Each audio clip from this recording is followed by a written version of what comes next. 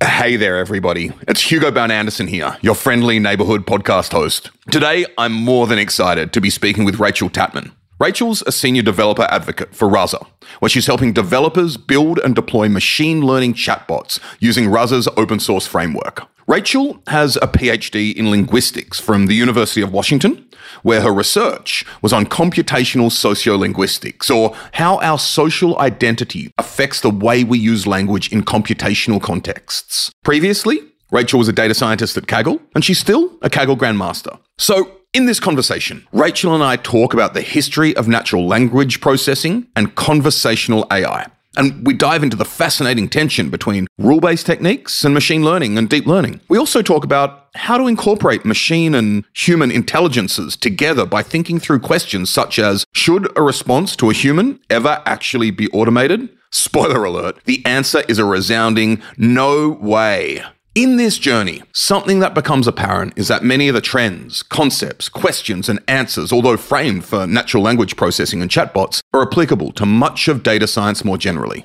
In this light, we also discuss the data scientist's responsibility to end users and stakeholders using, among other things, the lens of considering those whose data you're working on to be data donors. We then consider what globalized language technology looks like and can look like, what we can learn from the history of science here, particularly given that so much training data and models are in English when it accounts for so little of language spoken globally. Before jumping into the interview, I just wanted to thank you for listening. This is our second full-length episode, and we're still discovering what this podcast actually is. I'd honestly love to hear from you about what resonates with you, what doesn't, and anybody you'd like to hear me speak with on the show, along with topics you'd like to hear more about. The best way to let me know currently is on Twitter. @VanishingData is the podcast handle, and I'm @HugoBown. So please do reach out. Also, as we're just getting started, it would be great if you could subscribe to the show on your app of choice, and if you like it, write us a review on iTunes and/or anywhere else. If you do not like the show, do not write a review saying you do not like the show. Also, I have some personal and professional news. I started a new job recently as head of developer relations at Out of Bounds, an early stage startup where we're building infrastructure that helps data scientists and machine learning engineers develop and deliver real-life machine learning projects. So as part of this, we're working on an open source framework called Metaflow, which I'm pretty darn excited about. If any of this interests you, I've included a link in the show notes to a blog post I published last week about how a large part of my mission is to help scientists do better science, and why Out of Bounds is a place where I feel I can achieve this through a combination of open source tool building, product development, education, and in particular, interaction with the community and customers. But enough about me. Y'all came here to hear about language tech for all. So without further ado, welcome to Vanishing Gradients.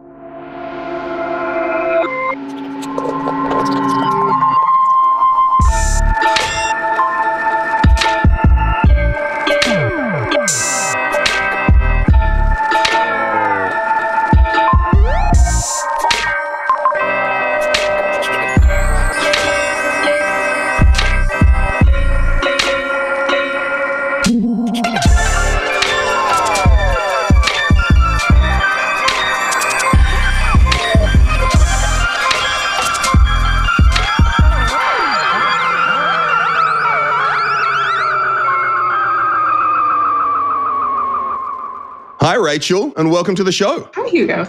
Thank you for having me. Happy to be here. Such a pleasure. And I'm so excited to talk about a bunch of things in the data and NLP space, in particular, how to make NLP boring again, including all the work you're doing on conversational AI and chatbots. I'm really excited to talk about demystifying the use of machine learning, like when to use it and when to not. And the other thing I know you're interested in that I'm really excited to hear about is how we approach the globalization of NLP, particularly that so much training data and models are in English when it accounts for so little of language spoken globally. But before we dive into this, I thought you could give us kind of a rundown of how you got into the data world and what your trajectory has been so far. Yeah, great question. So I've had, it's been a little bit windy, but I would say that my focus has really been language technology since the beginning. So in undergrad, I was really interested in language technology, but I was also double majoring in English literature and linguistics. So I took the basic computer science series, but I didn't have enough credit hours to get also a CS degree. So, and the reason I originally got interested in linguistics, I found my undergraduate statement of purpose a while ago. And actually I was really interested in machine translation at the time. And I was like, well, we have to understand how language works to be able to translate between languages. So obviously linguistics is the field that's going to have the most bearing on this, which I would say has not been borne out. Unfortunately, not the case. And in graduate school, I realized that NLP researchers really aren't in conversation with the linguistics literature. So I had a lot of interest in speech variability. So I worked predominantly in speech and then more and more in text over the course of graduate school. Speech variability and particularly units of language below the level of the word. So I worked some with sign language. I worked some with acoustic data. And also I did some work on emoji and punctuation and capitalization and sort of these sub-lexical features. I mean, sub indicates some sort of hierarchical relationship here. I think there's not always a hierarchical relationship there. And then towards the end of graduate school, I realized just as NLP researchers weren't usually in discussion with the linguistics research, often the people who are building the language technology itself weren't often in discussion with the NLP research.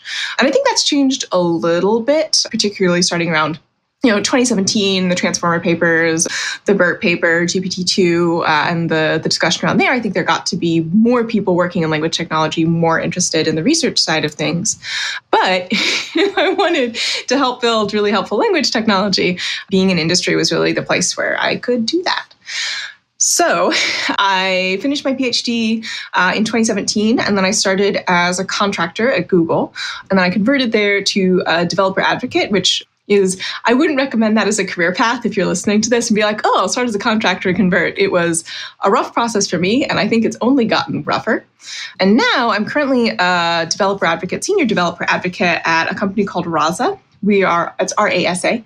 We are a startup that builds an open source framework for building chatbots. And then also we have a closed source tooling set for maintaining and updating and doing sort of like human in the loop updates of your chatbot once it's in production so that it, over time gets better and better and a better and better fit for your users' needs in the best case scenario. That's awesome. There's so much in there I'd like to unpack. One thing I'm interested in is you mentioned transformers. Okay. So this is current state of the art. There's a lot of buzz on one side, maybe hype on the other. I wish we had words which could take the positive and negative connotations of words and put them, maybe we can... discussion. Yeah, exactly. Yeah. That's great. Maybe you could give us a rundown of some basics of the history of conversational AI, which could provide a framework for us discussing the relationship between machine learning and rule-based chatbots, for example. Yeah, absolutely. So the history of conversational AI is very, very deep. I don't remember if we discussed this before, but pretty much as long as computers have been something that people have been envisioning, a lot of people say that the first reference to a computer was in Gulliver's Travels by Jonathan Swift. Mm-hmm. As something that we can talk to, right? And that talking happens in an automatic way. So that's always sort of been the dream of interacting with computers. And I would say we got sidetracked by compilers to just sort of look at it in a historical viewpoint. That is not a dig at people who work on compilers. It is a joke. So it's got a very deep history in terms of people thinking about it. Probably the first dialogue system that there was a lot of excitement around was ELIZA, which I don't know. I feel like a lot of people in my circles have heard of ELIZA, but I know some people probably haven't. So this was a very early system, and it was based on a type of psychoanalysis where somebody tells you something and then you rephrase that as a question. And this was done completely rule-based. So the token string was taken in. It was parsed. So parsing is an NLP task where you create a hierarchical structure of relationships within a string to other places in the string. I'm trying to avoid saying things like words and sentences because it's not always words and sentences. Mm-hmm. And focus on words is a very English-centric thing to do. Absolutely. So it took the input, it parsed it, it transformed it into a sentence that was a question because, as in linguistics, this was back when linguistics and computer science were much more closely related. In linguistics, we have, a lot of different types of models of the transformations that occur to take a statement and turn it into a question. And that's usually how it's phrased, that you have the base is the statement and then you turn it into the question. So it was completely rule-based. And it was very popular with the people who used it. So even though they knew it was an automated system, obviously not, no ghost in the machine, very transparent process. Well, transparent, depending on how comfortable you are thinking about parsing, a very transparent process for the next turn to occur. People found genuine value in it, right? And its intention was for therapy, is that right? Or it was used? It was modeled after it. I don't believe it was ever intended to be like a therapeutic system, but it is how it was used. Yes. Yeah. So I don't think the original paper, they make any claims about this, solving the need for psychotherapy or talk therapy. Absolutely. Yeah. Although reflection is an incredibly important part of therapy. Absolutely. Right? Absolutely.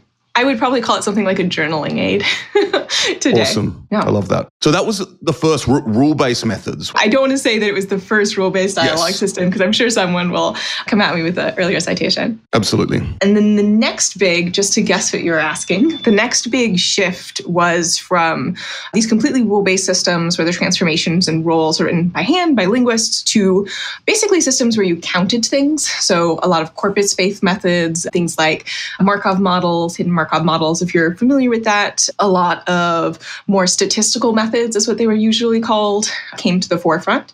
And these were much fuzzier, right? So the output was like a little bit less predictable, but still deterministic within a distribution. And this was...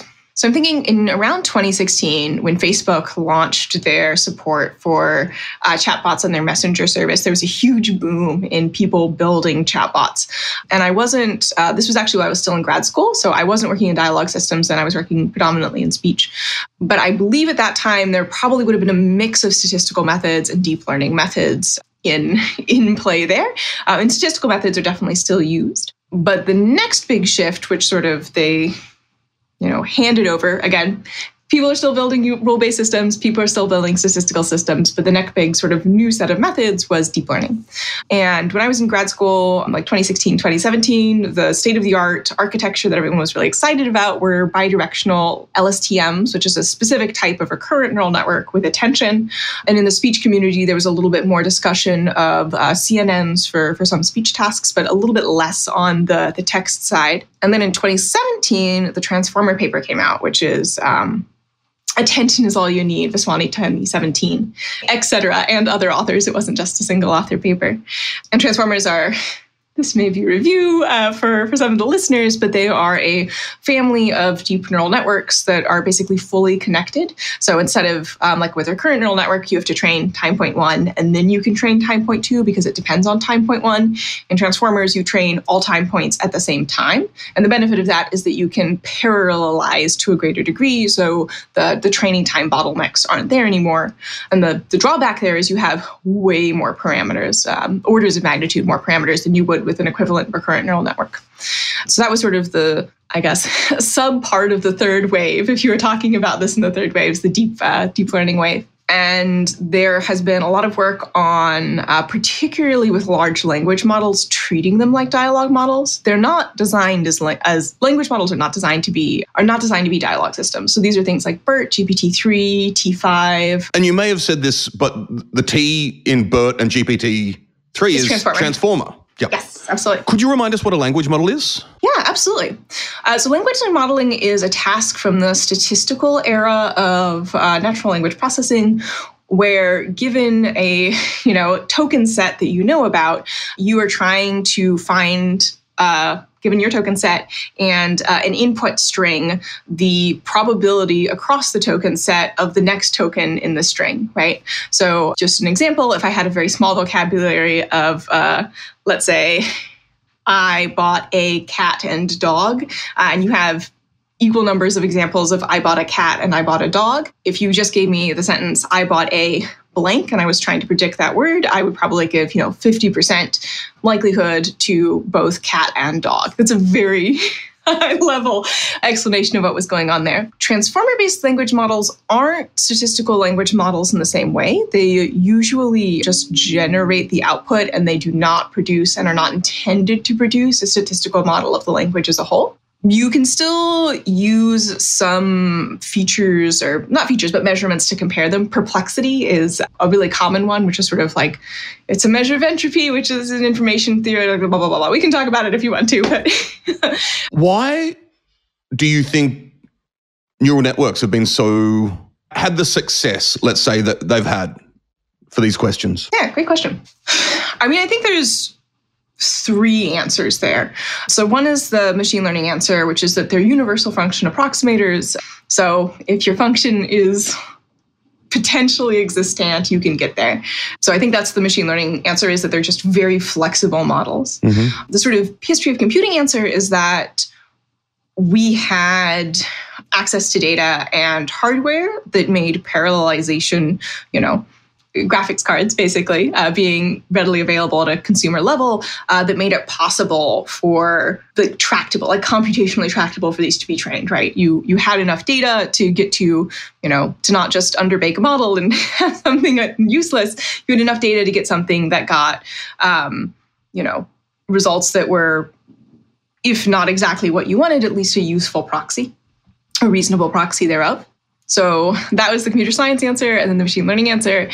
And I guess there's sort of like the cynical field answer, which is that if you have enough data and you have enough compute and you can just throw money and labels at a problem, you don't need to spend a lot of developer time or a lot of researcher time hand building stuff. I'm not, trivializing building deep learning systems. I think anyone who's done it knows that it's not trivial. There's a lot of sort of secret sauce that goes into it, even to this day, I think. We don't have good theoretical guarantees for a lot in the machine learning space, in the deep learning space specifically. So there's a lot of guess and test. But you don't have to write, a pronunciation dictionary by hand. You don't have to, sit down and develop the parsing algorithm by hand. And that takes a lot of specialized knowledge, and it takes a lot of time. So there's something we were talking about a little bit earlier, where someone was like, hey, we're using the same machinery in computer vision and NLP and, all of these different fields where you can get started in NLP and really not have a lot of language-specific knowledge. You may make a lot of boneheaded, I guess. You may make a lot of beginner errors, right? And knowing a lot about language absolutely helps, and I think is important. And I mean, I've spent a career learning about language, so perhaps clearly I believe it is a very special type of data that we should treat as such. But if you don't need a linguistics degree, right? If you don't need to understand grammar, if you don't need to be able to do the specialized work, then it does open up the applications more.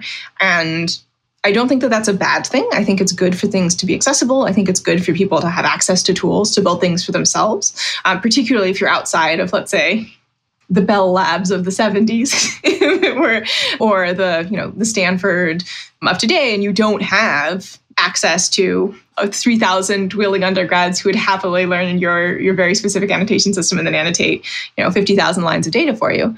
But I don't know, maybe I'm just a curmudgeon, but I do worry that not having a lot of understanding of how language as a type of data works has led to some wasted work, basically. Like effort on problems that are either not solvable or were solved in the 60s and have like a very complete, very easy solution. Yeah, that's my thoughts on that. So thank you for breaking that down like that. And I think the wasted work, you don't sound curmudgeon-y. You definitely don't sound as curmudgeon-y as I feel I sound on increasing number of occasions these days. I think the wasted work is very important to talk about, not only because of wasted resources, but how people in these positions feel meaningless in their work when their work is wasted in the end. The other side, which I hope we'll get to, is the fact that we're talking about deeply human data as well, and what are the rights and responsibilities of everyone involved when working with human data. But before we get to that, I really want to jump in and, a lot of people like, let's throw neural networks at this. Let's use a lot of machine learning, all of these. And these techniques and tools are incredibly valuable. But I know you think in a very principled way about trade-offs between rule-based methods and machine learning methods. And you do this for your work as well. And there are, even regulations involved in this, right? So maybe you could tell us a bit about where we are today. Because I think a lot of people think rule-based is the past and machine learning is the present and the future. And I'd like for us to kind of open up that myth and discuss it. Yeah, absolutely. I'll start off by saying that when I talk to someone and that is their stance, usually they are someone quite junior in the field. I'm not dunking on people who are new to the field. We all have to learn somehow, right? But I think anyone who's been working with language data, let's say, in a professional capacity for let's say 5 years, you've run into regexes. You absolutely had to use them. And they've been the appropriate tool for the job at the time. So I think it's a miscomprehension, a misunderstanding that rule-based systems aren't still used. They absolutely are. And the benefit of deep learning systems is it does make things that were previously untractable tractable. It does, help with systems where you want flexible behavior and where you either can't or don't want to, or, it's infeasible to maintain a system of rules to create the illusion of that flexibility. And I would also say, speaking of wasted work, avoiding that if you can automate it is great. Talking about sort of the misapprehension that rules are gone for good. They surely aren't. They're here. You're going to need to learn Perl at some point, at least a little bit. I'm sorry if that is news to you. Fortunately, there's lots of great learning resources out there. And will deep learning eat the world? I think is sort of the second question. No, it's a specialized tool. And it's good for what it's good for. It's good for those flexible situations. It's good for, reducing the amount of boring, repetitive work, basically. So a good litmus test that I use is if I can teach a person to do something in like 2 to 3 minutes, I can probably do it with machine learning. If I have enough labeled examples, and if it's easy to teach a person to do pretty quickly, I can probably get my labeled examples pretty quickly because it's probably pretty simple. I think there's also a lot of, I don't want to say purposeful disinformation. One of misinformation is intentional. Of misinformation and disinformation is intentional. The other one isn't. I don't remember the difference. And I'm not going to say I can never remember which either. Yeah. Right? It's one of the two. But I think that there are a lot of people who are or have been oversold the ability of deep learning systems. So they will always make a guess, right? There's always going to be some sort of output. Like if you're doing softmax, something somehow has got to be one, right? Yeah. But that doesn't mean that they can capture signal that's not there. It does mean that to the untrained eye, it might look like it is. So I think a great example of this would be, this is an example for computer vision, the Gaydar paper. I don't know if you heard about this. It was a while ago. It was a paper that claimed to be able to tell if someone was gay or straight from looking at a photo of their face. And what it was picking up on was, shape of your glasses, right? And I believe Margaret Mitchell actually, and a co-author who I do not remember off the top of my head, I'm so sorry, showed that they were able to fool the system by like changing the angle they took the photo at or like changing their makeup, even though I think it is hopefully clear to people that if I take a photo at a different angle, it does not change my sexual orientation. So you can, especially if you don't have like deep domain knowledge of the problem you're working on, I think you can convince yourself that you're doing something that you're not.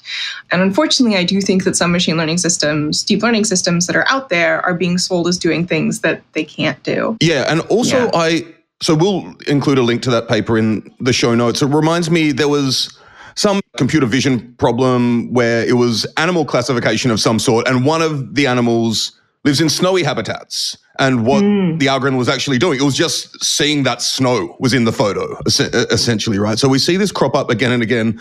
The other, and this may be a slight tangent, but I think it's probably very important for us to talk about right now, is why are we working on questions like someone's sexuality from a photo? Should we be more principled and self-reflective in thinking about the types of things that we're actually working on and putting our limited energetic resources into? Yes. What a great segue. Absolutely. Yeah. Not everything is worth building. And even things that, may have some value in building have a real genuine potential to cause harm.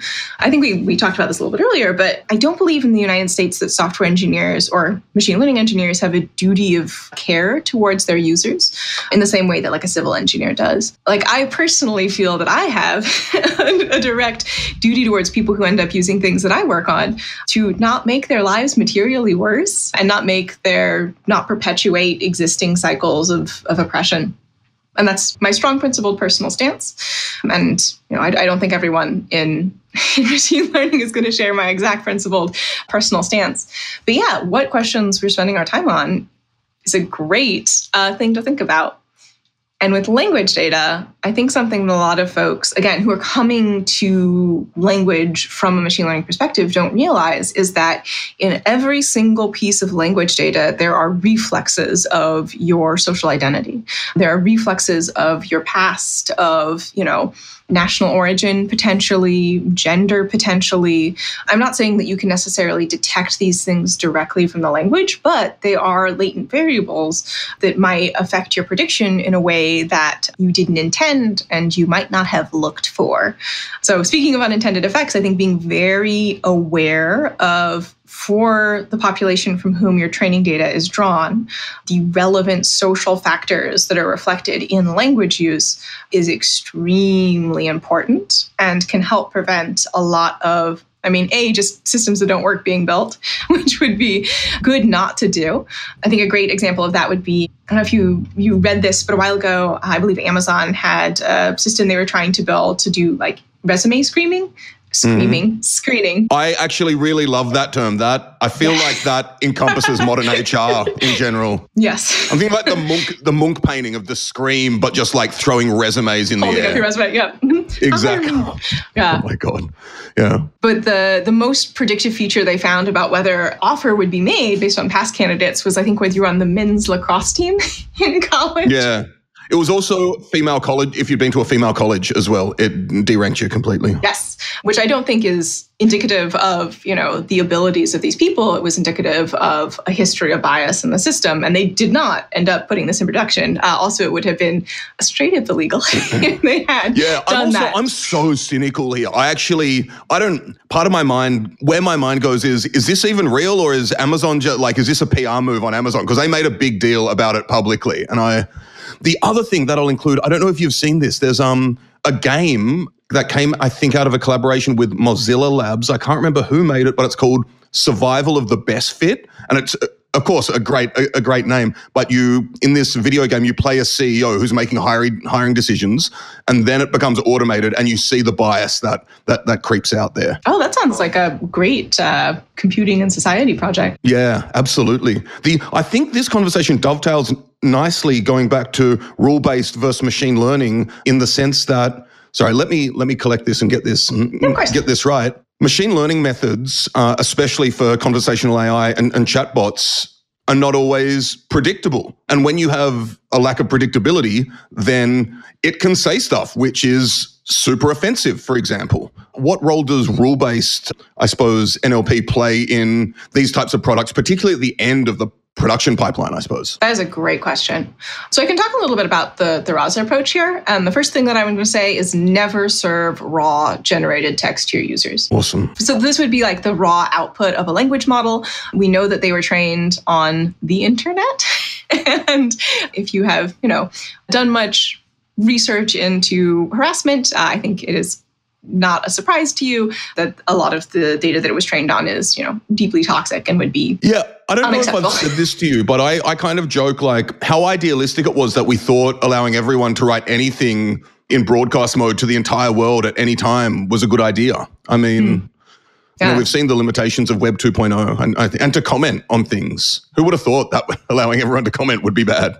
But sorry, go on. I have a lot of opinions on the importance of moderation and a strong code of conduct and being consistent and fair in nurturing communities. Yeah. It's important and you cannot skip it. And if you try to skip it, you are not nurturing a community. You are setting it up for failure. Absolutely. Yeah. So that's the first thing. Just don't serve raw language model output to users ever. That doesn't mean that it doesn't have a place. So language models are not really, as a task, language modeling is intended as part of a pipeline. So for example, in automatic speech recognition, traditionally you had the sort of signal processing part of the problem where you took the raw audio form and generated some candidate sounds or words that someone might have said. And then with the language model, you ranked those candidates based on how likely they were. So balancing those two systems then gave you, the most likely output based on both the waveform and your trained language model and whatever corpus it was originally trained on. So they weren't, as a task originally, they weren't intended to generate language, and they certainly weren't intended to generate language as like the thing that they did. But we've gotten to that point where with large language models where people are doing that, and I strongly recommend against it. B, and I think there's a larger question there of where do you use rule-based systems and where do you use guessing systems, machine learning systems, and we use them together. So great example over here is entity extraction. So in a string of text, I want to extract part of that string of text and assign a label to it. So example, if I say, my name is Rachel, I might want to extract Rachel and save it as, say, this person's name and use it to refer to them later on or pre-fill a form or something like that. So you can do that with machine learning. You can use a neural named entity recognition approach. And we do that at Rasa. So we have the Diet is our architecture that we've developed, our research team developed, which does both intent classification and entity extraction. It's a dual task. Is that an acronym or initialism or whatever we call it? Yes, it is. I believe it is dual entity intent transformer. Great. I can look it up if you're interested.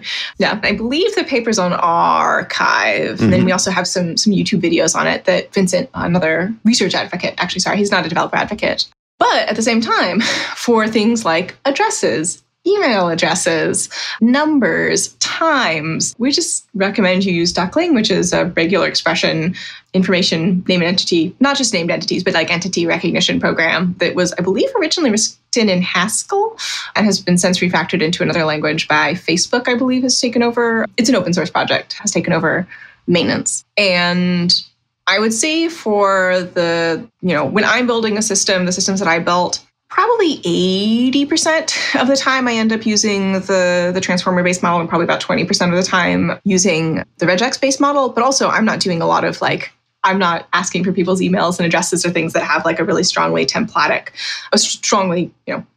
predictable template that they follow as often. And then the other sort of place where we use both is in deciding what to say next. So this is usually called dialogue policies. So given the history of the conversation and the current turn, what do you say? And in platform based on something like GPT-3, you might just use that as the prompt, and then whatever the model puts out, you send to the user. Don't do that. Please don't do that. I think that there are some fun uses for that sort of thing, like GPT Dungeon, but that is a game setting, and the stakes if you get it wrong are very, very, very low. So I would strongly recommend against it for anything in a commercial application. So the way that we sort of handle that balance is part of it is you provide conversation flows. We call them stories of ways that the conversation could go. And if you are following a pattern that the assistant has already seen, it's just going to keep following the pattern that it's been given. But if there's a time when your user, let's say, interrupts themselves with a different stream of thought, that's when the transformer model would look at the history of the conversation and the stories, which are the training data, to decide what to say next. And I would say, at least in, again, the systems that I'm building for my stuff, maybe 10% of the time, at most, you'll get the transformer model hopping in. Most conversations, particularly if you're really have a good understanding of your user's needs, just follow the templates. It's good to have both, and it helps you build more robust systems with way less training data. Imagine trying to train a neural network to extract emails and only emails. The other thing that comes to mind with respect to template responses is unless you require some sort of validation, like need to confirm that it does fit whatever template, in my experience, users will continually thwart what you think the response will be. Right, like you can think you're going to get an email address, and you can get anything but, and you'll be amazed at the types of things people put down. Right? Yeah, that's a great point. So again, this is speaking in terms of what we recommend at Rasa. So we recommend something called CDD, conversation-driven development, like tests, except they're cool human conversations. Yeah. And the idea is that as soon as you have a prototype that kind of works, you get it in front of test users who know that they're test users, right? Don't just launch immediately. We're not recommending that. And then going through and annotating those conversations, adding them as stories if you can't handle that flow, and then retraining and redeploying. So CI/CD, but with adding conversations, adding annotations, and training data over time. So I mentioned we had a closed source thing. RasaX is the community version of that. So it's free to use, but it's not open source. And that's for streamlining the annotation process, basically. So going through and being this turn was wrong. It should have been this. Let's retrain and redeploy. And of course, congratulations on the recent launch of Rasa 3. Is that right? Yes, it is. Tell us a bit about that. Yeah, it's been a long time coming. So this is our third major version of Rasa Open Source 3. So it's our open source framework. Okay, great. We've had some major changes. Probably the biggest one from our end was we did a big refactor, tidied some stuff up, a lot of work that I think won't affect most users. But one of the things that we did is previously, when you had language data that you were inputting, it went linearly through the steps in your pipeline. And now it does not have to be linear. You can draw your own custom graph. You don't have to. It ships with a default one. You don't have to touch it at all if you don't want to. So is this some sort of DAG or? It is a DAG, yes. Great. Mm-hmm. So yeah, completely customizable DAG architecture. And the other big benefit of that is a training time, because of course we recommend retraining quite a bit. So to help keep the time down and also, reduce the environmental impact, only the, components that are changed and then their parents and dependents will be retrained to help, make things faster and easier. Who doesn't want that? Awesome. We changed how slots work. So these are the variables that you store over the course of the conversation. We made them easier to reset, just like you have to be more explicit when you're setting them, describing what they're going to be like to begin with. So more Pythonic. And then our third biggest change was it's still experimental. So if you try it out and run into any issues, please come to our forums or give us a GitHub issue. We'd love that. Is a way to track specific events that happen once your system's in production. So you have a tracker store, which is basically a database that stores all your histories of conversations. And markers is this new feature. And it's a way to, set a counter that like, hey, every time somebody, successfully orders a car through my car service ordering chatbot, I want to add one to that marker row in the table, right? Or if somebody tries to order a car and is unsuccessful, I want to track that. So, yeah, it's hard to say whether a conversation went good or not, but it is possible to say, people could do this thing or people failed to do this thing or people asked to be switched to a human. And I think all of those things are really helpful in determining, from a product leadership and design perspective, what are you doing well? Where do you need to improve? So that's the other sort of third big change. I actually recall from one of your talks, maybe, I can't remember. I mean, there are just too many things in my head right now and my neurons are firing, but another way of figuring out whether people were pleased with talking with a chatbot is if they choose to the next time they come to chat again. Absolutely. Yeah. Did they like it enough to come back? Which doesn't necessarily always mean that they had a good experience, because ideally, like if it's a customer support thing, they never come back because their problem solved right away and they never have another one. And then I think in terms of user satisfaction, the most robust measure, so there's a paper from, I want to say 2019 maybe, that found that the single most reliable indicator of whether somebody liked using a chatbot or not was whether it saves them time. So if you can help somebody get done with something faster, good chatbot. If it takes longer than it would have otherwise, it drives them up the wall. And I'm sure everyone listening, hopefully you've had both experiences. Hopefully you only haven't had the things took longer experience. But yeah, I don't know. I dream of a time when people don't talk about chatbots because they're fine. They work. It's just like, clicking a button works. Something that just came to mind, is there an ethical obligation and in some places a legal obligation for chatbots to identify themselves as such? Great question. I'm not a lawyer, so I'm not going to answer the legal question because I don't know. I would say that there's always an ethical obligation for a chatbot to identify itself as such. And actually at Rasa, we have a set of ethical principles. I'll pull this up and give you the link. Please do. Yeah, it's rasa.com/community/principles. Yes, this is something we talk about a lot internally. So A, you shouldn't cause harm using an assistant. It should not encourage or normalize harmful behavior from users. So for example, you shouldn't create a chatbot that encourages people to sexually harass people or rewards sexual harassment, which has been a big discussion in the chatbot community.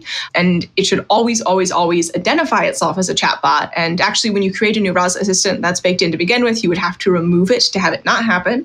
And then finally, you should have a way for the assistant to prove its identity so that you're not impersonating, basically, with an assistant. So those are our sort of four main ethical principles. And we've also talked quite a bit internally about stereotyping. So avoiding chatbots that perpetuate harmful stereotypes or, misrepresent a group. A very modern example is how, as far as I know, nearly all voice assistants are female. By default, yep. Yes, and I think this has caused real harm to real women, in particular women called Alexa. There's been actually a spate of women who are called Alexa changing their names because it has made their life awful to have the same name as a wake word. I hesitate to say this, but last February, pre-COVID, I was in a in one of these weird, you're in Seattle. I was in one of these weird Starbucks reserve places in New York, and there was a couple sitting next to me, and her name was Alexa, and her boyfriend kept asking her questions and ending the question. He was like, do you want to go and see a movie, Alexa? And I was sitting there just going, what is happening here? Deeply troubling. And I hope my intention wasn't to stereotype anyone from Seattle. It was just a point of connection there. And these Starbucks reserve places are truly, truly bizarre. So where I'd like to go next is I think there are probably a substantial number of listeners who know a bunch about data science, haven't really gotten involved in NLP. I'd love to talk about how people can get started with NLP. But before that, I was wondering if you could maybe tell us a bit about, at a conceptual level, the differences, like actually the different things you need to think about when working with language data and the paradigm shift there. Great question. Yes. So there are, I think, a couple big things that may or may not seem obvious. I don't know. So the first is that there's no such thing as unstructured language data. All language data is produced by humans. It is produced according to some set of structures. I will remain agnostic as to what those structures are, so as not to start a linguist beef. And we generally say unstructured to refer to non-tabular data. Is that correct? But yes. a lot of the time, non-tabular data is highly structured, actually. Yes. Images all language data are structured in a lot of ways as well. So that's the first thing, is that there is structure there. I think it can be tempting to ignore things like order. And in some languages, that is not as a big an issue as it is in something like English. English is a highly ordered language. Is that why LSTMs, for example, had early successes? Yeah. So there is some evidence that LSTMs in particular are better at capturing hierarchical relationships between items. So things like parsing, like I mentioned, than transformers are. I don't know whether that's obtained with new and larger transformer models. That would have been from, I want to say that paper was from like 2018, I think. But yes, so that's the first thing, is the structure. It's there. You may be ignoring it, but it's there. And that includes things like, markers of social identity. So at a very an easy way of thinking about this is that if I have produced some language output, at the very least, or at least have sort of a general guess about the language that I'm using, right? So you can tell, Rachel is speaking English. She must be an English speaker, right? And that's a social identification of me. And you might identify, sounds like she might be a woman, possibly, which I am. You might identify, sounds like she's American. If you have a very careful ear, you might be able to identify where in the US I am. I am bidialectal, which is a little bit harder. I think I know this, though. Is Virginia? Yes, I'm from Virginia. Okay. Yeah, but I know that because I know where you're from, not because I can recognize. Yeah. Just like listening to you, someone might be able to identify, sounds like, I might be able to make some guesses about your gender, about your national origin. So there's a lot amount of people who think I'm British is incredibly frustrating as well, by the way. But urban Australia I would say you don't confused sound with Britain British. a lot. No, I know I don't. Yeah, absolutely. Yeah, most people have not had training in dialectology, and that is perfectly fine. We don't all need it. The second thing is, when working with language data, to build language technology specifically, your technology will always be held up to my standard of language use, which is another human. So that is the bar. Part of the reason why chatbots are so deeply frustrating is I know how conversations work. I have conversations all the time. This looks like a conversation, but it's failing my basic expectations for how it should work. And like I mentioned, I dream of a day when no one talks about or has to think about chatbots because they just sort of work. And that means that we're going to have to meet those expectations of how conversations work, and we're going to have to do it consistently and at a high quality. However, bar. Yeah, it is. But if chatbots identify themselves, we may actually be happier with them being less, like it could be a slightly uncanny valley conversation, and you're okay with that because it's a chatbot and you don't require all the human norms, right? Yes, there is a lot of support for this, but I also think that is going to require that you've had previous experiences with chatbots, and something that makes me excited about the technology is that it has the potential to really increase accessibility. Great. So thinking about, even, if you have used voice technology recently in your own life, it was probably, due to a reason where you didn't want to or couldn't input text, right? So imagining all the different folks who, for whatever reason, don't want to or can't input text, and being able to have, or can input text, but maybe don't have a comfortable relationship with GUIs or even mice. Like using a computer mouse as a learned skill. And I think as technologists, it can be very easy for us to forget the enormous range of people who have not learned that skill or no longer have it. Actually, related to this, as you know, and some listeners may, I lived in the US for the best part of a decade, and when I would call my bank or my insurer or, heaven forbid, the IRS, I had to learn to do a horrible American accent in order to be understood by their voice prompts. And that was deeply, I mean, trying to call the IRS is deeply frustrating in general, but having to modulate my own accent in order to be understood was pretty frustrating. You have triggered one of my trap cards.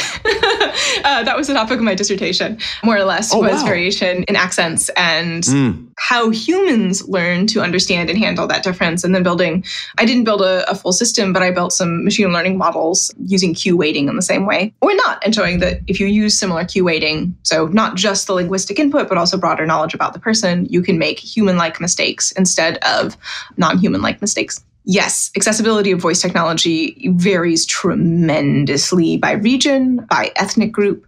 I shouldn't say by ethnic group, by use of ethnolect. So in the United States, some of the relevant ones are Chicano English, African American English, and these are language varieties that have, consistent internal structure that are often associated with members of specific ethnicities or races. That's fascinating. And I know this is going slightly away from this is important, and I find fascinating. What's the role of dictionaries in propagating, I suppose, I want to hesitate to say power structures among dialects, but that is essentially what I mean. I wanted to avoid that, but I think that's probably the best way to say it. For example, Chicano English in a lot of dictionaries may be referred to as idiomatic or something along those lines, whereas how does that play into this entire discussion, I suppose? Great question. I think that's been an ongoing discussion within the lexicography community. So I don't want to speak for historical lexicographers because that is not a group I'm part of or deeply familiar with, but certainly the sort of current ideal in lexicography is making dictionaries. I don't know if I said that. Yeah. That's what the field is called. Also,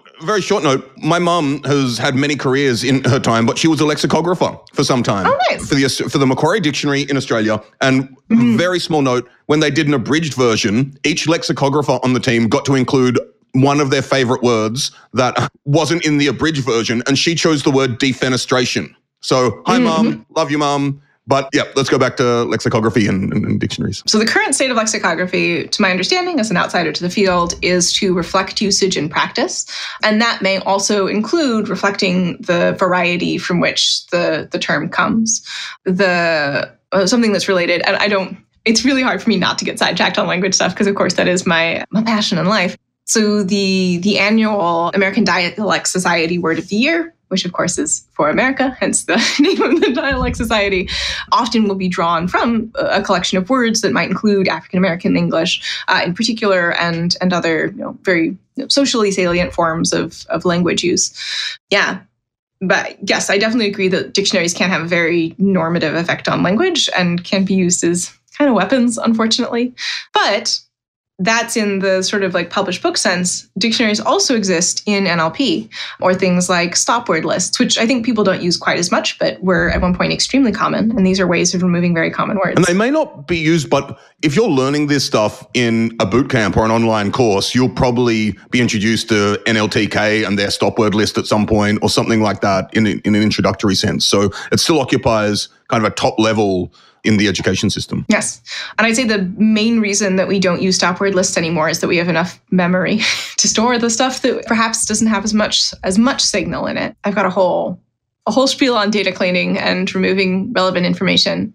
But I am going to answer the question that you asked like 20 minutes ago, which is how it gets started. And I just want to say thank you to the listener for going on this wonderful journey with us. So yeah, let's take it back. Thank you, Rachel. So my usual recommendation is the textbook Speech and Language Technology by Dan Jurafsky and the second author. Include the link in the show notes as well. So for people who are new to NLP, I would recommend the book Speech and Language Processing by Dan Jurafsky and James Martin. It is available online for free. I'm just looking at the webpage now. I think chapters 1 and 11 might not be. The rest of it is. and maybe also chapter 16. Okay.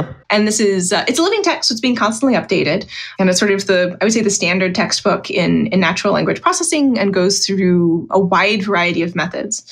So that's the second thing that I would say, is to learn about and try a wide variety of methods. So a very common beginner mistake that I see is wanting to immediately go into using whatever the most popular current neural network architecture is.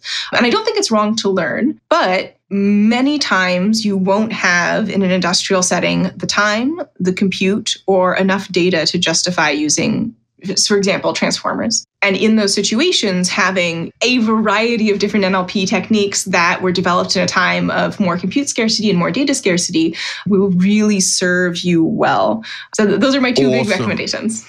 So many things came to mind then. The first is, when you mentioned a lot of people may not have all the compute or all the time, I think we are in many ways living in the long tail of FANG as a discipline. Or shadow.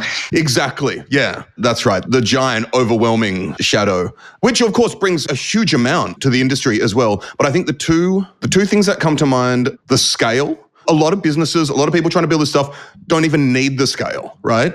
Let alone have the resources to do it. That scale is with respect to compute, with respect to models, with respect to resources in terms of human bandwidth, right? But on top of that, the size of the data. So maybe, I don't really have a concrete question. Maybe you can tell me a bit how you do more with less. Great question. Data scarcity. And compute scarcity. Data scarcity, yeah, absolutely. Yeah. Which I will say, first of all, is the reality of day-to-day life in people outside of the global north. So I talk to lots of developers who code exclusively on their phones, which mad props if that is you. Or who just have intermittent internet access, for example, or who are working in a language where there is maybe one corpora and it's from 20 years ago that's been published and available to them. So it is not a hypothetical. It is many people's daily reality. And I would say my number one thing is to look to methods developed before the advent of widespread availability of enormous amounts of data and compute. And when I say enormous amounts of data, I mean specifically for English. NLP has a huge, I would call it a problem. I think some people wouldn't, but I think it's a problem with English centricity. So there was a tweet recently by, I can find this person, I believe I retweeted it. And while you're looking for that, I might just add that, I don't know what the number is, but it's 75% of the internet is in English or something like that. And when we use such things for training data, of course, who would have thought? Of course it's going to be deeply skewed towards the Anglosphere. Absolutely. And the tweet was by Leon Dersinski, speaking of English centrism, apologies if I said that wrong, who was talking about how the fact that we don't say in English in NLP is very similar to how a lot of medical studies don't necessarily say in mice. But it's very important that it only works in mice, right? It's very important that it only works in English.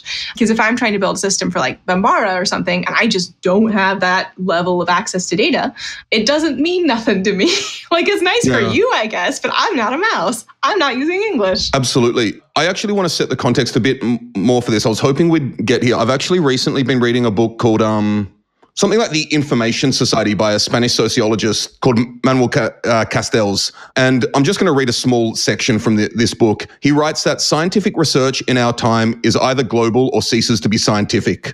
Yet while science is global, the practice of science is skewed towards issues defined by advanced countries. And this is to make the point of how Anglo-centric and Western-centric, a lot of the resources, a lot of research has been historically, not just in NLP, not only in data science.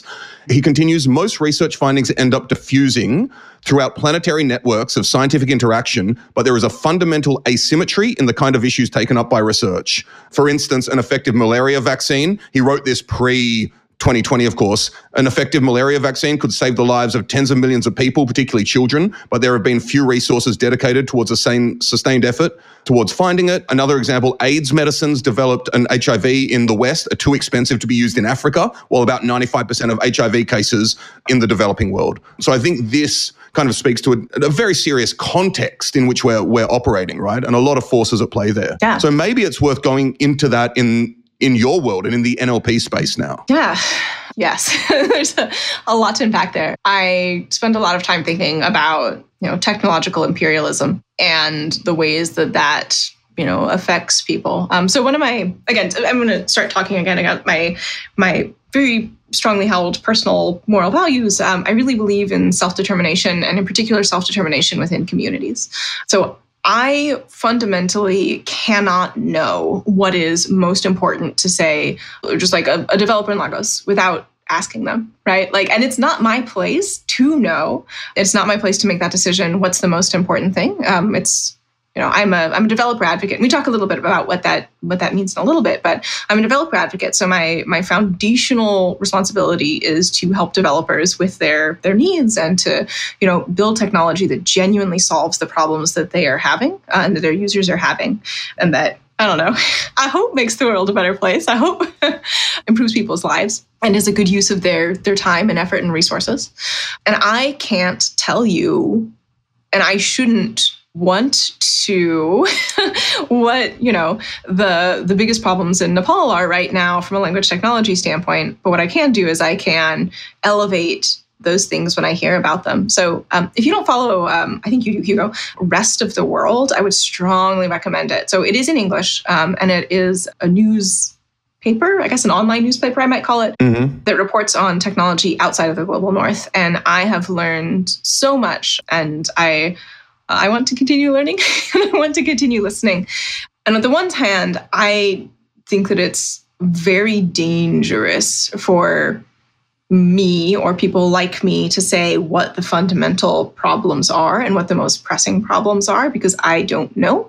And I risk diverting effort and resources, of which I have more than my fair share, away from the things that would be the most impactful. And I think like AIDS research, malaria research, great example, self-driving cars, something I feel very strongly about that we are, spending a lot of time on that I don't think we're going to get a good return on investment from even a national level, even in the US. So there's that. I think there's a lot of hubris. And I think that it's something that, like as technologists, we want to solve problems. And I think sometimes the problem you got to solve is you.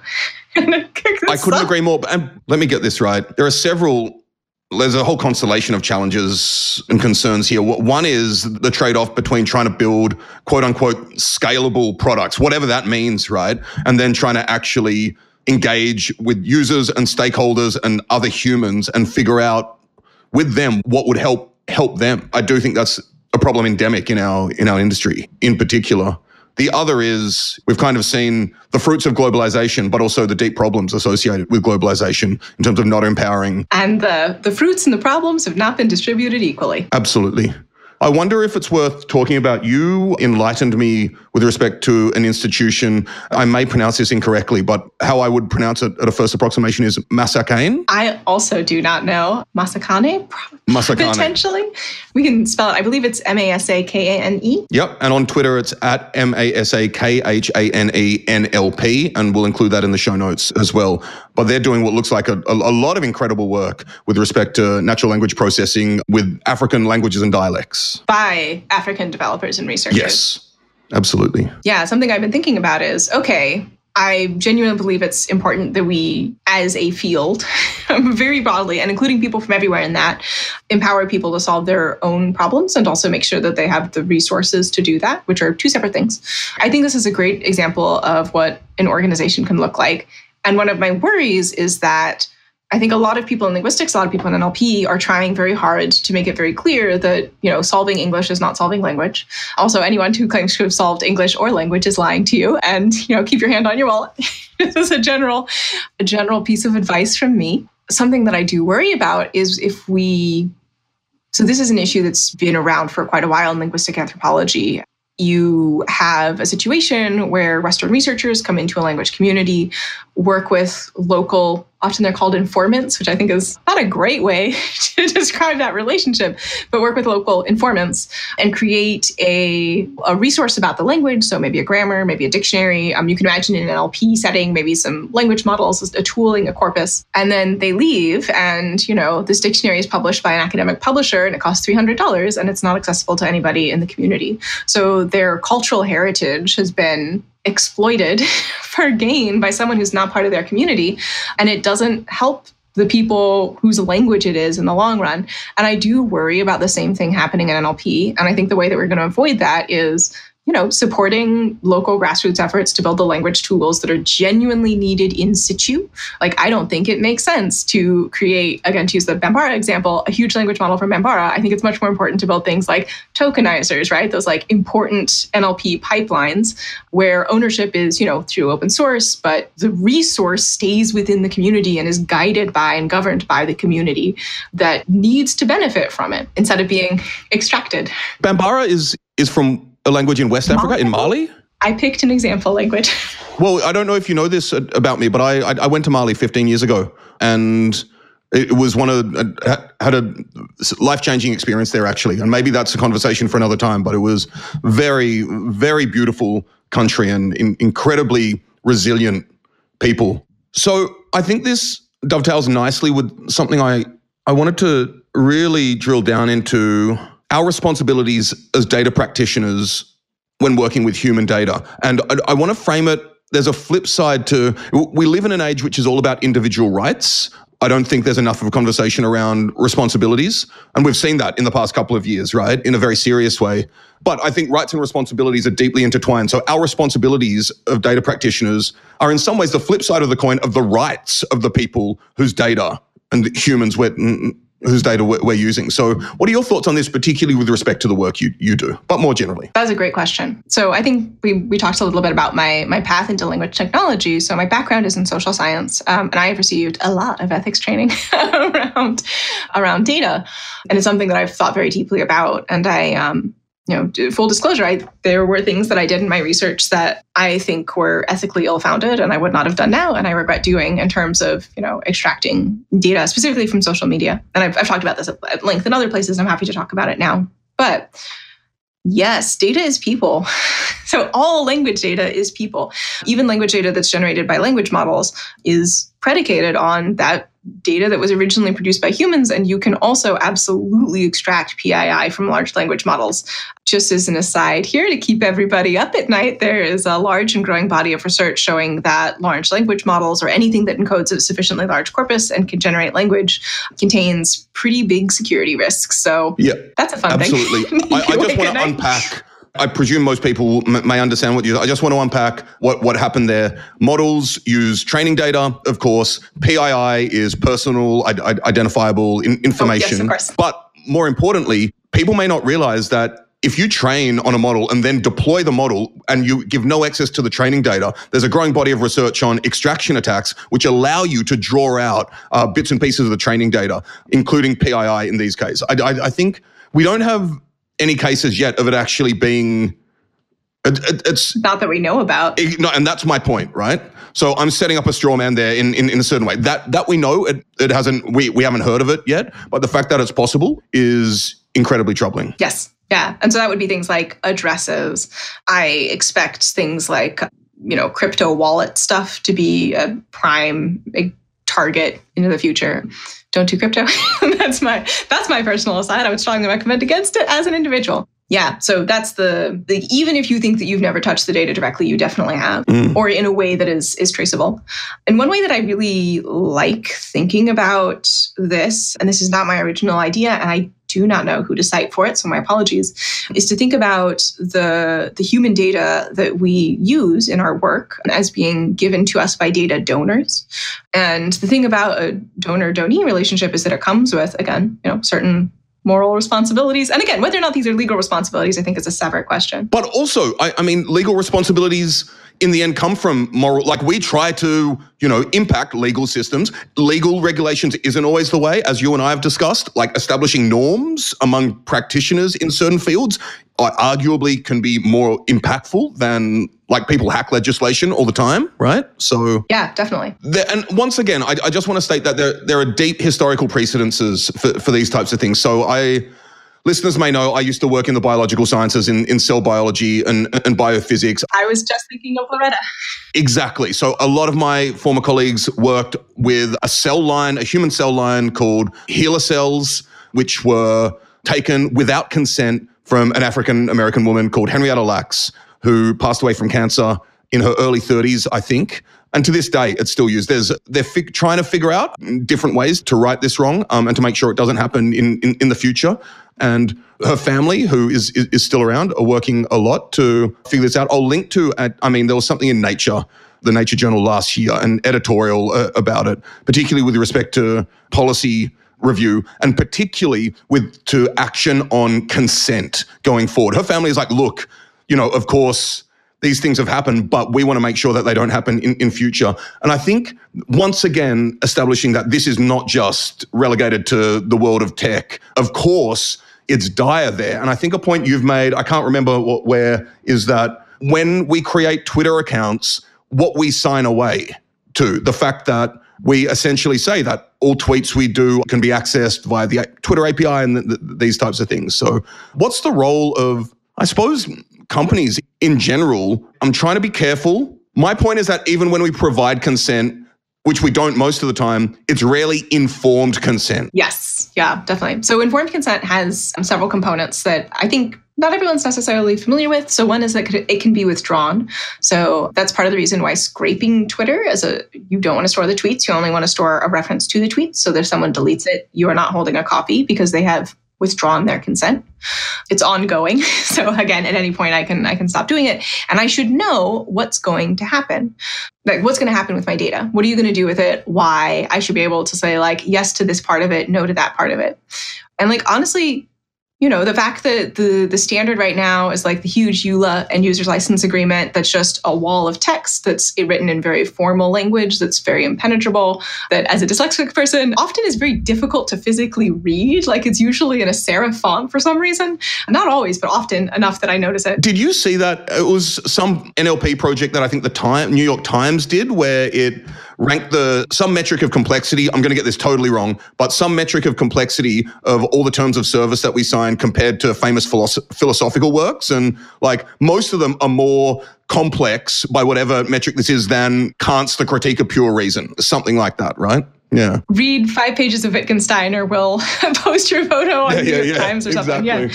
Yes. And that's a decision, right? Somebody made a decision that this is how we're going to tell users what we do with their data. It's a design choice for sure. And that when we update it, they may or may not be informed. I think at this point, everyone should be informed. I believe there's relevant legislation. I'm not a lawyer. Don't listen to me about the law. Yeah. Also, you speak to a good point, the asymmetry in legal representation and legal knowledge. Big companies have huge counsels that can design these things. And as an end user, I honestly don't. Yeah, something I started I don't know that it was a flame war, but certainly a discussion which some people felt very passionate about self-driving cars recently on my Twitter is something that I feel very passionately about. And one of the things that sort of shook out of it is when something awful happens to somebody as the result of a self-driving car, we'll figure it out in the courts.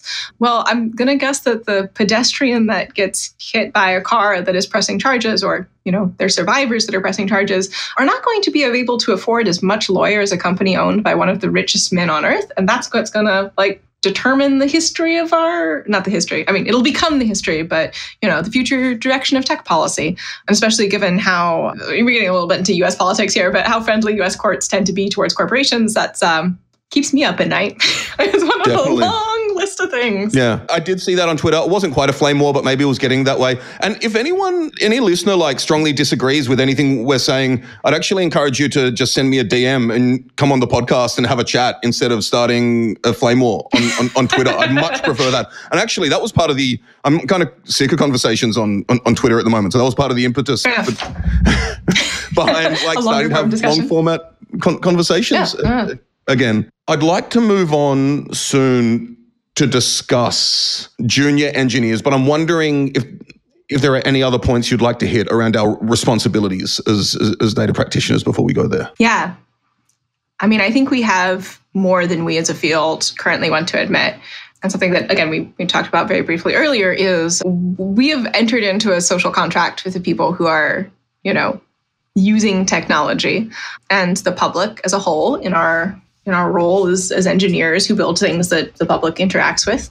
And public trust in a sector is a limited resource. And if we squander it by building models that leak data, by building untrustworthy software, by building genuinely harmful things, we don't get it back. And yeah, I don't know. I think at some point we'll also deserve to lose it. And I don't want that to happen, right? I genuinely believe in the power of language technology to make people's lives easier and better. It's made my lives easier and better. I think I mentioned I'm dyslexic. I don't think I would have maybe even finished high school without, assistive word processing technology. I certainly would not have finished my PhD. Anyone who's ever had to deal with handwritten or unedited documents from me is acutely aware of how much assistance I need. But yeah, we've got to be, I think it's the right thing to do, to be mindful and careful and good stewards of the trust that's been placed in us. And B, I think it's the self-serving thing to do if you would like additional impetus. Yeah, I love that. For me and you, like the most important reasons that we're discussing are the altruistic reasons. But even if you're not really interested in those, for whatever your own motivations are, the self-interest, like these things are aligned in the medium to long term, not necessarily in the short term, but framing public trust as a limited commodity, a limited resource, I think is incredibly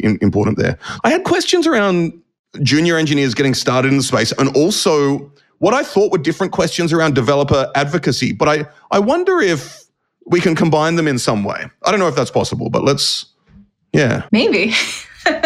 Yeah, developer advocacy is, so for those of you who aren't familiar with the field, it's really only something that exists at companies that build developer tooling. So I mentioned I'm at a chatbot that builds a chatbot. I'm at a company that builds a chatbot framework. So we don't build chatbots. We build the software to help people build chatbots. And it's a peer educational role. So it's someone who, in my case, it's a machine learning NLP product. I'm a machine learning NLP practitioner.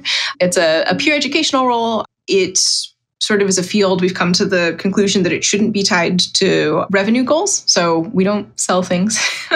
We help people build better technology. And it's a great fit for me because one of the reasons I went to grad school is that I was really interested in teaching. I really like it. So I get to teach and talk to a lot of folks and hopefully help them. That's my goal. I'll build on that by just adding that it is very important in the tooling space. But of course, a lot of companies, whether their main line of business is tooling or not, do work in tooling. So you can think about PyTorch and TensorFlow and how particularly Facebook is investing a lot more in developer advocacy these days. But that's another conversation for another time, Rachel. On top of that, some of the most inspiring, so I work in developer advocacy and developer relations and evangelism as well, as you know. Some of the most inspiring developer advocates for me are actually open source maintainers. One of the first actually who, when I was working in academia, was Andy Muller with Scikit-learn, and going to his tutorials made me go, oh, wow, this is so important. And you mentioned conversation-driven development. Andy was telling me a while ago that they practice documentation-driven development, which I love as a concept. You write the docs and then build the API to reflect how you want to communicate to people. I've also run developer advocacy functions in companies, and just for all you listeners out there who are into data science and also potentially into communicating and that type of stuff, developer advocacy is one of the hardest roles I've ever had to fill. And I think there's a huge space that's opening them up. So if you want to chat about developer advocacy or thinking of going into it at some point, I'd really love to talk. But it is very difficult to find people who do this, right, Rachel? Yeah, it is. It's a very specialized subcareer. We are also hiring developer advocates, or trying. Absolutely. Because you need someone who has not necessarily a depth of experience, but a depth of knowledge and sort of being a thoughtful engineer, developer, so that you can give guidance. And also you need to be good at giving the guidance. So I should say not everyone does. I do a lot of video content. Not everyone does a lot of video content. Some folks do a lot of blogs. Some folks do a lot of live talks. Not so much recently, as you might imagine. Some folks do a lot of documentation work, although often that gets shuffled into other roles as well. Yeah, so it's a pretty diverse field. Yeah, it's hard to fill. And the role is very much community building in a way as well, right? Yes. Which is fun. And you do a lot of live streaming. I would encourage everyone to check out Rachel's Twitch channel and all of her YouTube content. Is it RC Tatman at most places? Yeah, most places. Although the majority of my YouTube content is on the Raza channel right now, my current That's right. content. No, there's also quite a bit on the Kaggle YouTube channel. Awesome. The other important thing I think to mention is that it involves a lot of conversations, listening, learning, and developer advocacy is a two-way street between frameworks, libraries, product, and community of users, right? So getting feedback back to the product. So maybe you can talk a bit about what you like there, what the challenges are. Oh, I do like it. There's a lot of challenges. So this is the part of work where if you are a developer in the community, you're not going to necessarily see it. Probably, I mean, there's a couple of big challenges. So one is that usually the developer advocates, we might, help out on issues, but we're not usually in charge of the products. It's pretty rare for the developer advocacy team to run the product team. I'm sure someplace do it, but usually they don't. So if I'm trying to convince, let's say, our head of product that we need to make a change, I need to have a relationship of trust with them. They need to have seen that I'm not giving them just a frivolous laundry list of random asks that people have asked me, that I've really sat down and thought about it. And I have an idea of the scale of the problem, how much of our community is this affecting, and then have evidence of that. So I actually do a weekly report out to our product and teams, and then DevRel and marketing and customer success as well, because they also work with developers on hey, here's the big issues, here's all the blog posts our community members wrote that you might want to know about, this is what people are angry about on the forums. Not that people are often angry about things on the forums, but that's a good way to be oh, FYI, you should know, we should address this ASAP. So it's a lot of communication, it's a lot of cross-functional trust building, and then it's a lot of filtering. I once heard developer advocates referred to as filters for product teams. If I passed on literally every user request I got to the product team, I think they would quickly block my DMs. They would just tune me out. It takes experience. It takes developing product knowledge, which I think that's part of the reason why often sort of the path into developer relations is from engineering or from a developer position where you've been there for a while. So there are definitely people who've started their career in DevRel. I would say I started my career in grad school, right? That's when I started building language technology. And then I did data stuff at Kaggle, and then I switched into developer advocacy. So I also followed that career trajectory. Yeah. One thing you've spoken to there is the deeply cultural aspect of this. And one way I think about it is that you want to establish a dev advocacy culture within an internal organization where everyone's doing their job and has to be doing their job, particularly at the size of startups you and I work for, but making sure that everyone's aware that they're able to contribute in a variety of ways. And what I mean by that, let's say we have a new feature or a new version of the API. Is it a DevRel or evangelist or dev advocacy person who's the best person to write that? Or is them collaborating with the person who released the feature the best way to do that? And figuring that out.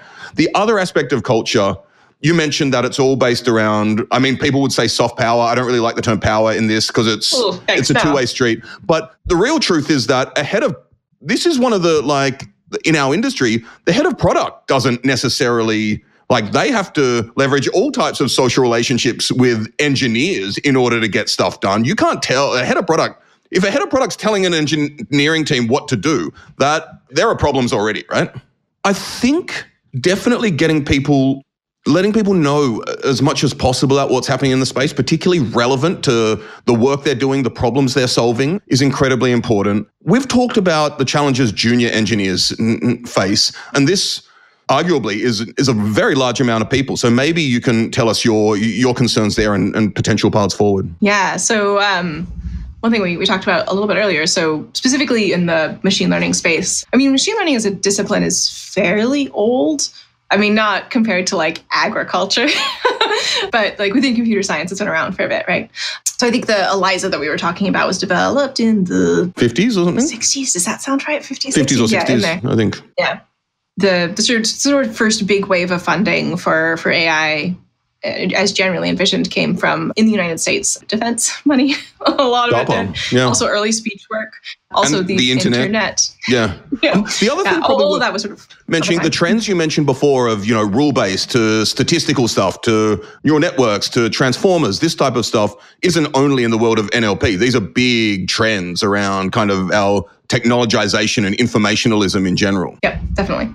In machine learning in particular, sort of each of those waves has also been accompanied by a bunch of hype when they were starting, and then a bunch of disappointments, and then the money disappearing.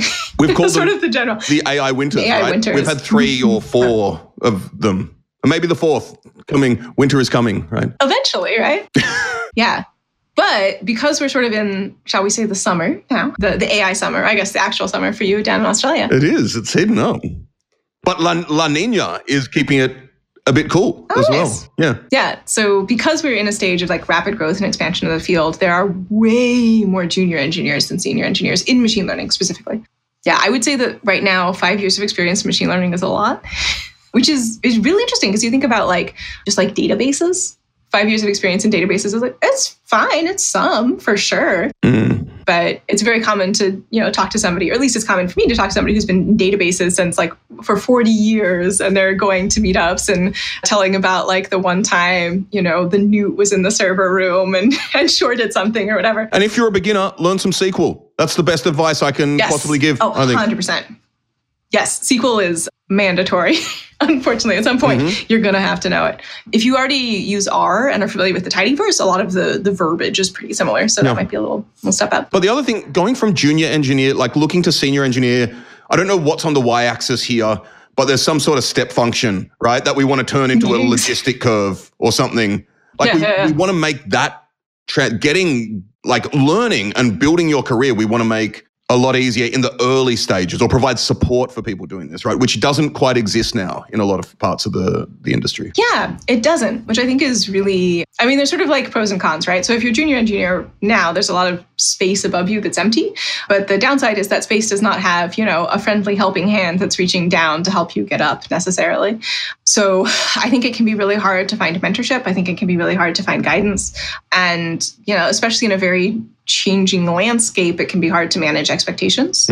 They're coming down to you from, upper management in a way that in a team with a lot more variation in seniority, a very senior IC can push back with a lot more clarity than someone who has just entered their first job, for example, and is the first data scientist at a company where the CEO was sold a bill of goods by perhaps someone fairly unscrupulous talking about, or misinformed, perhaps, about the capabilities of a specific system or type of system. I was speaking with someone recently who's a junior data scientist for a real estate company here in Australia, and one of their executives sent them something the other day saying, "Hey, I've just seen this TFX pipeline stuff. Can you use that?" And they were just "Oh, what? Come on, please." So I think the proliferation of technologies actually as well contributes to the hype and the unreasonable expectations that can be baked in. Yes, 100%. And this is related to the manufacturing of demand by a lot of companies that, are in the space. And arguably also, I just want to be self-reflexive. I do think in some ways I've been part of the problem. My incentives as running evangelism and marketing and this type of stuff in companies is to earn search engine optimization and that type of stuff and build content that I hope will help people, but it also does perhaps manufacture demand. We have a role on marketing teams called demand generation, Rachel. This is a very cynical stage of capitalism in a lot of ways. Yeah, we're going to create problems on purpose. Yeah. To be fair, I don't think that's what marketing does. I think that marketing can be a force for good. I don't want all my marketers out there to be like, Rachel was mean to me. Well, no, but I was mean to myself in that. But no, I want to be self-reflexive on what I'm comfortable doing and what I'm not. Yeah. And I do think, hopefully, the companies I've chosen to work for and the work I've done is helpful for most people who I actually view marketing at its best is increasing signal to noise for people who will find the product useful. Now, I've heard marketers of, toxic financial products say that as well. So, and I don't work in that space, but I think it's important to be self-critical in that sense. How can we help junior engineers more? Great question. From a developer relations standpoint, I think a change that I see, or a signal that I see that someone's probably ready to move up, or perhaps was under-leveled, and hopefully that didn't happen, is moving beyond thinking that being a developer is writing code. So sometimes you'll see, I'm sure you've seen these sort of very snippy, rude comments on Twitter where someone who's pretty senior is talking about something and someone's like... I've never seen a rude comment on Twitter. You live in a blessed timeline where someone will be very senior. They'll sort of be talking about high-level architecture stuff, and someone will be like, "You're not sitting there writing code." And yes, I would hope that staff engineers aren't sitting around writing code all day. Something would be deeply broken. Yeah. So having an understanding of, if I can hand you a PRD, a product resource description, what's the R stand for? Yeah, resource description. I think that's right, yeah. And you can with the implementations laid out and you can sit down and code that up, that's great. I'd say that's, what I'm looking for in a junior engineer. If I can hand you a PRD with like, hey, here's what I want the product to be able to do, and you can sit down and like write down different implementations, talk about the pros and cons, talk about, maybe have some sort of estimation of timelines, always dangerous, and complexity and feasibility given, let's say, budgets, that I would say is more senior regular engineer. And then if you can sit down and be like, here's, a vague description of what the product might be able to do, and being able to, figure out what's feasible, what's a good idea to do. So some things that may be feasible, I would strongly recommend against on, let's say, legal grounds or ethical grounds. Like to my standpoint, there's no reason to put facial recognition in a product, and you should just not do it. There's never any reason to guess gender. Just don't do it. And being able to make those sort of like high level descriptions. I actually noted this down when you said, I haven't heard it quite phrased like this. You phrased it beautifully. Not everything is worth building. Yes. Right? And actually thinking about that. And I love it because, we've talked about all the potential harms and pitfalls. We haven't talked about all of them, but we've spoken about some of them. And of course, we know there are a great deal more. But it isn't only that it can cause serious harm. It's that why are we doing this in the first place? And that's worth reconsidering every time. Absolutely. Yeah. And being able to think about things at that level of complexity and scope and impact. I hate to say the I word, but the impact of your work is... very much so. Foundational, one might even say. I am interested in what excites you most in the space currently. That's a great question. Recently, I've been struggling a little bit because I feel like there's a lot of harm being done, much of it unintentionally, and it can be... Again, talking about public trust, like my trust is also a limited resource. And it can be, pretty draining to hear about awful thing after awful thing after awful thing after awful thing. And that I think it's important that we're aware. I think it's important that we consider constantly the possible harms that our work could do. I think security folks are a really good model for this, specifically for machine learning folks. Like, I don't know if you've ever spent a lot of time with a security person, they're very paranoid. And I think we should be paranoid on behalf of our users. But that's not the whole field, right? There's a lot of, things that work. There's a lot of accessibility features that work. And we talked about Moscone and the sort of development driven by the community it impacts to meet their genuine immediate needs that I think is fabulous. I love seeing, different ways of approaching building software, not just machine learning. There's an app/website called Miria, Miiraya, I believe, and it sells Black-owned goods. So things produced by Black-owned businesses. And it's a single developer who's building it, and he's basically building it as a community good, right? So there's a Patreon to like pay for his living expenses. Otherwise, pretty much everything is folded back up into the business. Recently, he added a way for people to, provide mutual aid to people in need. So if someone's like, hey, I'm sick, I can't work, I need $200 to help make rent, a way for the community to come together and help fulfill that need. And I think that is a radically different approach to building software, and one that really genuinely interests me and feels like it is a feasible, sustainable, long-term way for us to exist in a society where software is integral. I think there's a lot of that sort of ethos in the open source community as well, that this is something that we are doing for our community to create good. And of course, that comes with responsibilities. And I think the Log4j thing is at the top of everybody's minds right now. It's a heavy burden. And it can be a heavy burden, I should say. And I am not saying that anyone is beholden to contribute to open source. I think that is an awful way of approaching the process. I think you should see it as a gift and a calling. Yeah, and particularly as you framed part of your driving philosophy, let's say, as self-determination, particularly within communities. And absolutely. We shouldn't behold people to be involved in things that don't work for them. I do think you will have seen this recently. A bunch of wonderful people have just created the Distributed AI Research Institute, DARE. Yes. And so this is Timnit Gebru and others. And on their Twitter, on their website, they have the wonderful sentence, AI is not inevitable. And I think there's a huge growing movement of people interested in figuring out paths forward for, let's say, responsible AI. Yeah. And so definitely follow their work. There's also great work that the Algorithmic Justice League has done, Black in AI. There are many institutions. We'll include some in the show notes as well. But if that's something that interests you, listeners, and arguably, I was going to say arguably it should interest you. That isn't what I mean. That sounds too moralistic for my likes.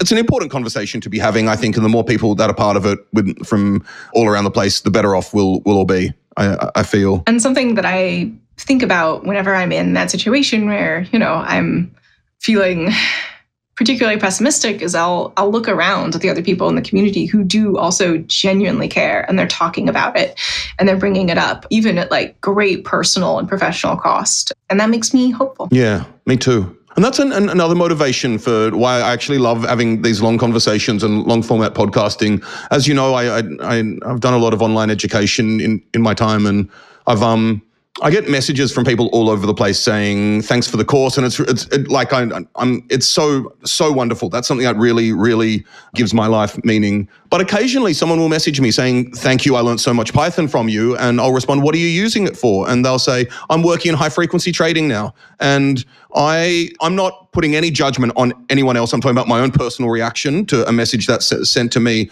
That I always naively in my 20s thought education is a great thing. But once again, education can be used for good and for harm. And I do think having long format conversations where we delve into these types of issues can kind of help bring out the depth of the lives involved and impacted, as opposed to, because teaching it a lot of the time is teaching APIs, right? Because that's what people need to learn in order to do stuff. And what else we have in the education system is important. Actually, this is actually a really important point. I spoke with Jeremy Howard recently of Fast AI and Fast.ai, and he mentioned to me that maybe it's on YouTube, I can't remember, wherever their videos are, like most of them have really high ratings, except the ethics lectures, which there's a significant drop there. I think is that people are interested, but they don't view it as necessary to learning these tools. And I honestly understand if I'm working a full-time job and I'm learning stuff in the evening as well, and I need to learn stuff in order to do this,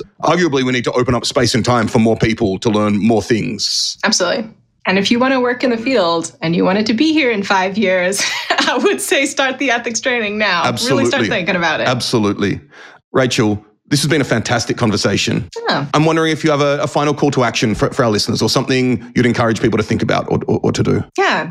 I would say, just as a way to get started with thinking about technology ethically, is like a very concrete to-do you can do, is to sit down and think about what applications of technology you believe in your personal moral framework to be immoral or unethical, and decide what you won't build. We are in the hottest labor market of my adult life right now. If you have a technology background, you hopefully are having, lots of offers and opportunities and options.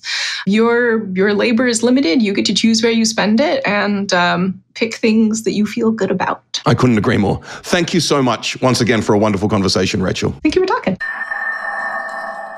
Thanks for tuning in, everybody. You can follow us on Twitter at Vanishing Gradients Pod, or check out our website, vanishinggradients.com. Look forward to having you join us in the next episode.